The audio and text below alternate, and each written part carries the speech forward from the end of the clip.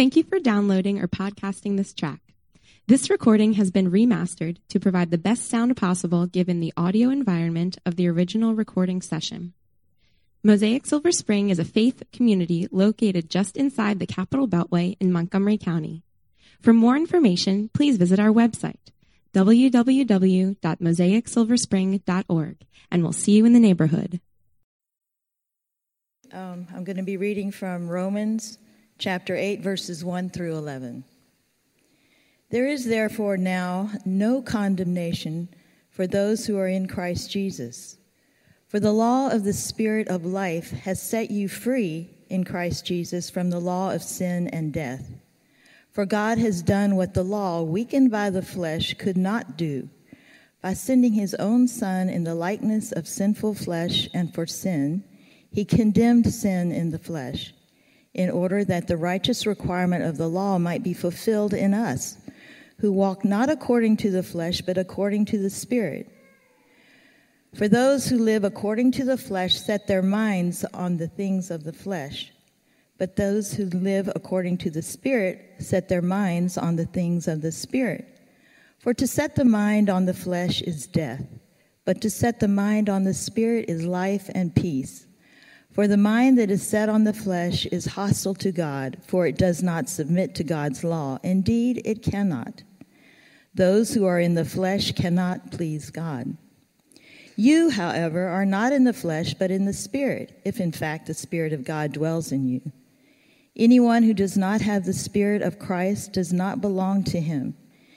But if Christ is in you, although the body is dead because of sin, the Spirit is life because of righteousness.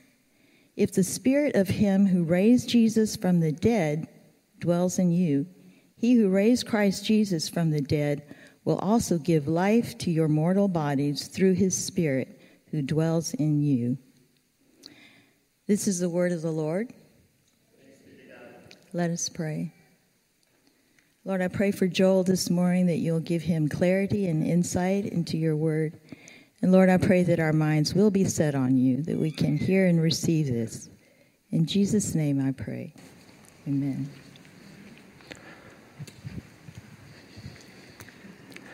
Amen. Thank you so much, Sarah.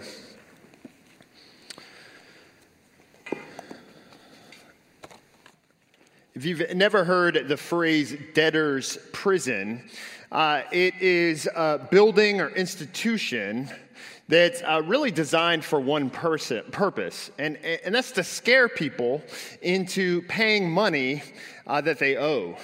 And to that end, debtors' prisons throughout human history have been pretty effective at scaring people. They often have had terrible conditions. It's just not a desirable place to go. And so if you owe money and you had the ability to pay, you would often do that in order to avoid that outcome. But the real human downside to places like debtor's prison is if you don't have the ability to pay. If your family doesn't have the ability to pay, then what ends up happening is you end up getting dumped into a prison with no option for getting out. The only way to get out is to make enough money to pay off your debts. And if you have no way to make enough money to pay off your debts will never be paid. The United States was one of the first countries, probably because of our own history, immigrants coming to the country and oftentimes the situations that they were fleeing. Together with our own economy, the way that we structured it, we liked people taking risks and taking on debt. We outlawed debtors' prisons. The Supreme Court ruled them unconstitutional.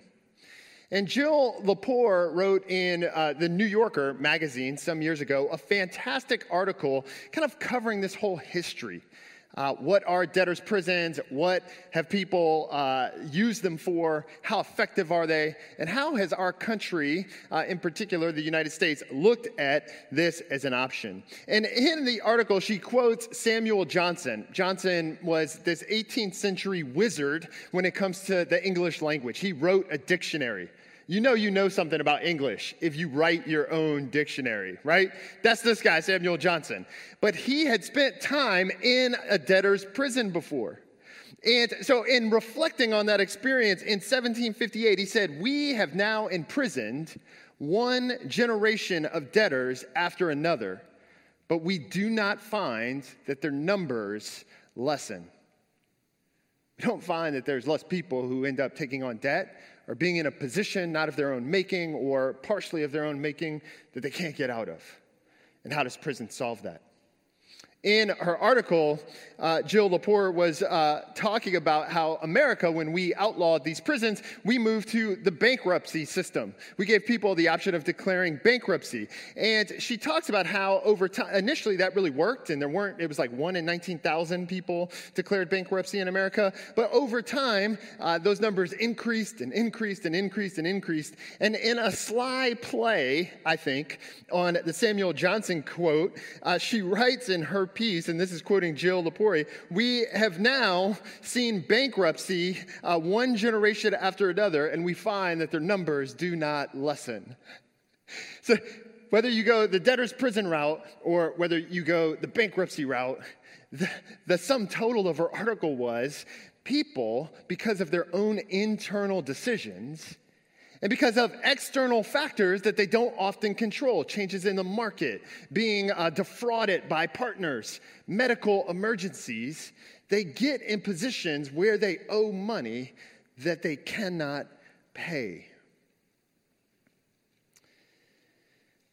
In Paul's letter to the Romans, he is writing to deal with the reality of spiritual bankruptcy.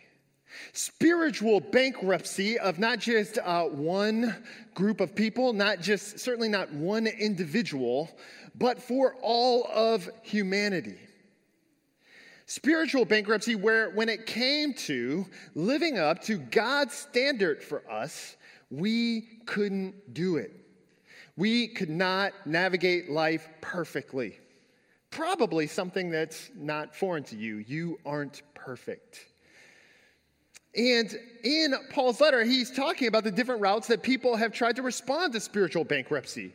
You can try to make life really, really hard for people. Almost the equivalent of a spiritual debtor's prison. Follow all the rules. We're going to throw you in there and take away the key, and we hope that fear drives you to live better. Or you can try some other model, taking it easy on people or ignoring spiritual realities altogether. But Paul's conclusion is that left to ourselves, whether we try to follow more rules or ignore the rules altogether, our spiritual bankruptcy does not go away. Generation after generation faces the same spiritual reality. And so Paul is leading us to the question of where then do we find our hope? Once we begin to come to grips with the reality that there's a God who created our world and has given us a standard for what he requires of us, and then we begin to do business that we don't live up to that, where do we turn? Where is it that you turn? What route do you take this morning in the face of your own spiritual debt? That's the question that Paul is inviting you to think through. Not ignore, not set aside, not file away for another day, but enter in head first. And he does that in chapter 8 of Romans in 2 points. And we're going to look at this together. The grim reality and a great redeemer. So in the context of this letter to Rome, where he's writing to Christians, both Christians with a very religious background and Christians who weren't religious at all, this was all kind of new to them. In chapters 5 through 8, he's trying to unpack the reality of why. Why is it that we face a spiritual indebtedness? Like, where does that come from? Like, why is it that I can't just live perfectly? Why can't I do what I want? When I personally decide I want to be a more patient person, why do I struggle so much in traffic and in my workplace? When I personally decide, I want to be a more loving guy to all the people around me. Why is it that people just grate on my nerves so much that I find myself not loving them at all and quite the opposite? This is what Paul is digging into. He's saying, look, there's a reason that you can't go it on your own. There's reasons for that. And in chapters 5 through 8, he's unpacking the why for each of us. He's actually trying to help us understand, hey, you don't have to just take this on face value. Let me show you how and why. And so in chapter 5, and we went through this together as a community, so you can go back later and check out the sermon through podcasts or online. But he talks about the representation, and in fact, the poor representation that we had from Adam in the decisions that he made in the Garden of Eden. That Adam's representation of the human race was terrible. And so that when he made decisions to go his own way, that had overflow effects that it impacted all of creation, including you and me. So why do we face a grim reality? In part, Paul's writing to say one part of our grim reality is Adam's decision in the Garden of Eden. But there's another part. And in the text, you may have heard it as Sarah was walking through verse by verse. Paul uses this language of flesh. Flesh. And that's not a word that we toss around a lot, particularly when we're talking about spiritual stuff. And so I think it's helpful just to clarify what I think Paul means. He doesn't mean our humanness. He doesn't mean literally our flesh like skin. He's not talking about skin, okay? And he's not talking about our bodies like our physical beings. I think that the New Testament scholar Doug Moo, when he wrote his commentary on Romans, he put it this way, and I think this is right. Paul is not talking about the flesh of our bodies or bodies themselves, but this worldly orientation that people share. This worldly orientation that people share. So a second reason why we face the reality of this spiritual indebtedness is we wrestle with this worldly orientation. Our first response when we face problems, and even spiritual problems, is, well, how can I work my way out of that? What can I do to fix this? And oftentimes when we try that go-it-your-own approach, we don't know the proper direction to head. And that's the flesh that Paul is talking about. It relates to point number one, that left to our own devices, we don't know how to find a spiritual true north. In verses 5 and 6, Paul puts it this way: those who live according to the flesh set their minds on the things of the flesh, but those who live according to the Spirit set their minds on the things of the Spirit. To set their mind on the flesh is death, but to set the mind on the Spirit is life and peace. There's just this sharp contrast for Paul, whether you buy it or not, whether you think it's right or not. Paul is setting up this ground where when it comes to our spiritual lives, there's no spiritual neutrality. It's life by the flesh or life by the Spirit. And he's talking boldly and I think directly, but I don't want you to miss that he's talking about that in terms of inviting people in to facing this grim reality. The third point, so Adam's representation, flesh, and then death. In the second half of verse 2, he says that we faced the reality of law, of sin, and death. In verse 3, for God has done what the law, weakened by the flesh, could not do. We faced death. Left to ourselves, we couldn't overcome that either. So it's this grim reality of Adam's cosmic changing decision, the way that impacted each of us, the way that we fight against our this worldly desires and impulses, what Paul's referring to as the flesh, the reality that death has been introduced into the world. This is not a pretty picture. And those things contribute to why we all face a spiritual indebtedness. It's into this grim reality that Paul continues to push in verses 7 and 8. He says, "For the mind that is set on the flesh is hostile to God, for it does not submit to God's law. Indeed, it cannot. Those who are of the flesh cannot please God."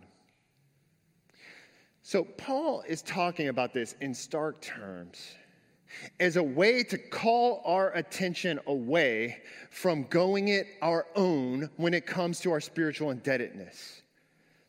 The good news here, and it's important that you hear this, is that Paul's doing business with this grim reality so that we wake up to what it is we face and just how overwhelming it is so that we can begin to consider and ask the question, what is my hope? Am I trying to just go it my own? There was a news story last year where a hiker in Colorado filed a plan for the path that he was going to take on this hike, right? And this is pretty common if you're not familiar. If you're going to go out into the wilderness, either hiking or camping, you typically file a plan, either like with the rangers at the park that you're at or with family or with friends. But it's good, wise, I would say, to let someone know what your planned route is and when you plan to be back. And so that if you're not back, they start to wonder, wait, where is Joel? Which is a good thing in case you get lost. Well, this hiker in Colorado, he got lost. And he had been lost for more than 12 hours when they started looking for him. And he was wandering from path to path. He would later say that he was picking up trails and just moving from the next to the next, but could not figure out where the main trail was to get back to his car. But here's the thing. As he was lost, they realized, because he did file a plan, hey, he's lost. Let's give him a call, figure out where he's at, and let's help him. And so his phone began to ring. But on his caller ID, it popped up, unknown number. Now, this guy's habit is that when an unknown number pops up on your phone, you just swipe that away, right? It's likely a telemarketer, right? Somebody calling you who you don't know. You don't want to hear from them. Swipe, nah, I'm going to just keep being lost. I'm going to find my own way. In a later interview, the head park ranger who was heading up after 36 hours, right, this guy, they still never found him. He actually found his car and drove himself home. And they went to his house and they were like, what were you thinking? We were calling your phone. And his answer was like, yeah, I don't know. I guess I just would figure it out. And I saw your calls. I had a signal. I just didn't pick up. In the news story on this, they interviewed it. He's like, listen, if you're hiking and you're out past your time and your phone rings and it says unknown number, please pick it up. It will save us untold hours and concern and publication and dollars and resources. Could you just answer your phone? And it seems so simple to us now, but it's hard when we get in those patterns of swiping away to wake up and realize like, oh, there's a bigger picture going on here. And that's what Paul is doing for you this morning when it comes to this idea of I'm just going to deal with my own spiritual stuff solely on my own. So if you're here this morning and you're new to this whole Christianity thing, you're not sure what it is that you make of the claims of this Jesus and this cross and this resurrection and the Spirit poured out, I want to invite you to consider this morning, this time of worship and Paul's letter in chapter 8 is an unknown number to you, but one worth answering in the context of your life. That's what Paul's going after. He's trying to help you connect that where you are going is not going to turn out. But he knows the way. Not because Paul's special, but because God himself has intervened. In the midst of this grim reality, the Christian hope is that God himself shows up. In verse 3, the language for God did. Right? God intervenes. He sends his son to take on humanity. He sends his son to, in effect, Paul would describe as the second Adam, the better Adam, the one who would make the right decisions, the one who would faithfully follow all of God's demands and give his life for you. In verse 3, he writes, "For God has done what the law, weakened by the flesh, could not do, by sending his Son in the likeness of sinful flesh. And for sin, he condemned sin in the flesh in order that the righteous requirement of the law might be fulfilled in us, who walk according to the flesh, who walk not according to the flesh, but according to the Spirit." This is what makes verse 1 and 2 so joyful and exuberant. And it's why I didn't start with verses 1 and 2, probably because if you've been a Christian for some time, you're familiar with that. But it's important to understand the grim reality that these promises break into because of the work of Jesus Christ. There is now, because of Christ's work on the cross, no condemnation for those who are in Christ Jesus. Paul is writing to say you cannot make it on your own, but God has entered in to make a way for you. And if in faith you turn to Christ and you are united to him, here and now this morning, there is no condemnation. It is a technical term, but in effect, your spiritual indebtedness is handled in Christ today, tomorrow, forever. That is the good news, friends, in the face of a grim reality. The idea that going it our own will never succeed, but that God met us in the midst of our darkest need to deliver us. That's hope. That is how we can sing of God's praise. That is how we can hope to love and care for one another. That is how we can aspire to be patient and caring. But the good news of this great Redeemer is it's not merely what Christ did on the cross and resurrection. That's significant, worth singing praises about, but there's more. That God has poured his Spirit out upon us. In verse 9, Paul writes, "You, however, are not in the flesh," and he's talking about people who have turned in faith to Christ, who are departing from this idea that I can go it my own, and they're saying, okay, Christ did it for me, I couldn't do it, I'm going to trust that. I still have questions, I'm still working through some stuff, but my hope is going to be in Christ. When you're united together with him, you're not in the flesh, but in the Spirit. If in fact the Spirit of God dwells in you, anyone who does not have the Spirit of Christ does not belong to him. But if Christ is in you, although the body is dead because of sin, the Spirit is life because of righteousness. God pours his Spirit out upon us, having believed. So we have a great Redeemer, not only in the work of Jesus and his death and resurrection, but in the pouring out of God's Spirit that serves to meet us in the day in and day out reality of our ongoing spiritual struggle. So that when we struggle to be patient in all sorts of circumstances, instead of saying, I'm just going to develop a program on myself to just get better at that, which is not going to succeed, Paul says, turn to the Spirit which enables you to live.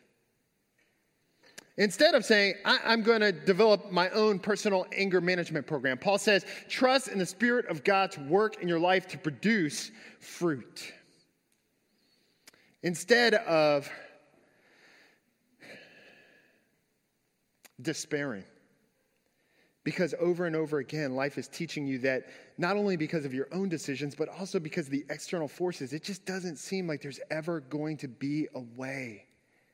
In those moments of temptation to despair, the pouring out of God's Spirit is for you to lift your face, to remind you of God's goodness and graciousness and love for you, that he hasn't forgot you, that he knows your name, that as Jesus put it, he knows every hair on your head. It's down to that detail that the God who created the world can know and care for us. And so God has poured out his Spirit, and we see that working in our lives. Now, just a few notes of how that looks and works out. In Paul's day and today, people can talk about being filled with the Spirit as an emotional experience, right? We should all be happy and healthy all the time because we have God's Spirit, so some people would say. I don't think that's exactly what Paul means about how the Spirit works, though.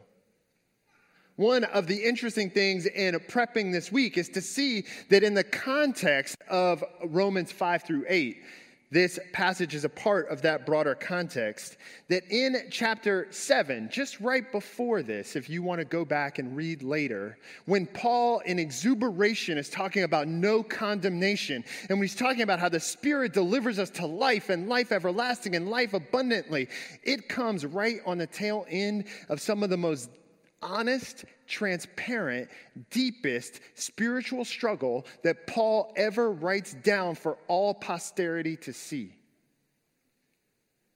It's interesting that in the Christian life, we don't achieve happiness and health all the time. That's not a Christian expectation. Paul shows us that in Romans chapter 7. So when we think about a Spirit-filled life, we should not immediately think happy, healthy all the time. We should think hope and life ultimately, even in the face of difficulty. Also, we shouldn't think about having the Spirit as a set of amazing supernatural gifts. I think that's a bit far afield. In Paul's language, everyone who turns in faith to Jesus, the Spirit of God is poured out on. That is, if you're here this morning and you've turned in faith, God's Spirit dwells in you. That's the way it works.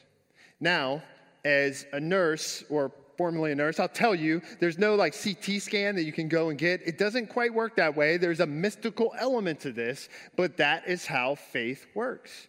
God's promise to us is that his Spirit is given to all who believe. It sets us up for becoming more and more like Christ.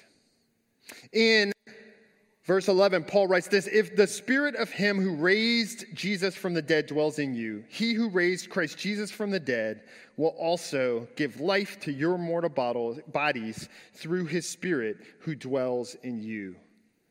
There's this future hope that the grim reality of Adam's decisions are dealt with in the second Adam of Jesus Christ. That the ways in which this worldly orientation, what Paul calls the flesh, seems to push us to more and more debt, can function like a prison, that in Jesus Christ, he has broken us free. He has liberated us to live freely. And then there's that final point of that grim reality, death. What do we do with death? It's still there. In verse 11, Paul is making explicit, I think, that the Spirit that dwells in us is the same Spirit at work when Jesus Christ was raised from the dead that very first Easter some 2,000 years ago, and that is our hope in the face of our own mortality. Resurrection power through God's Spirit is at work in our lives. That is what motivates us to take on a new day. That's how we can grow more and more to become like Jesus. It's not by going it our own. We'll never make it that way. It's by turning and trusting in how God has delivered us, and that the resurrection power of God's Spirit will be at work in our lives, that as we walk day through day, or day over day, that we can move forward both individually and as a community to be more like Jesus. Our future can be filled with hope, not because we have a great plan for how to settle our own spiritual debt, but because in Christ Jesus, God has declared that we are free. In Christ Jesus, we have resurrection hope for no matter what lies ahead. That by God's Spirit, we can live with both hope and peace. Let that be our reality as a community as we live together today. Let me pray. Our Father in heaven, I ask that as we deal with that grim reality, and some of us in different spots, some of us are working through this for the first time, others have known this maybe for years and are being reminded of your resurrection power and of your Spirit poured out and what that means for us. God, I pray that wherever we find ourselves in our own spiritual journey this morning, that we will hear your call of your gracious work for our salvation, and that we will respond. We ask in the name of Jesus. Amen.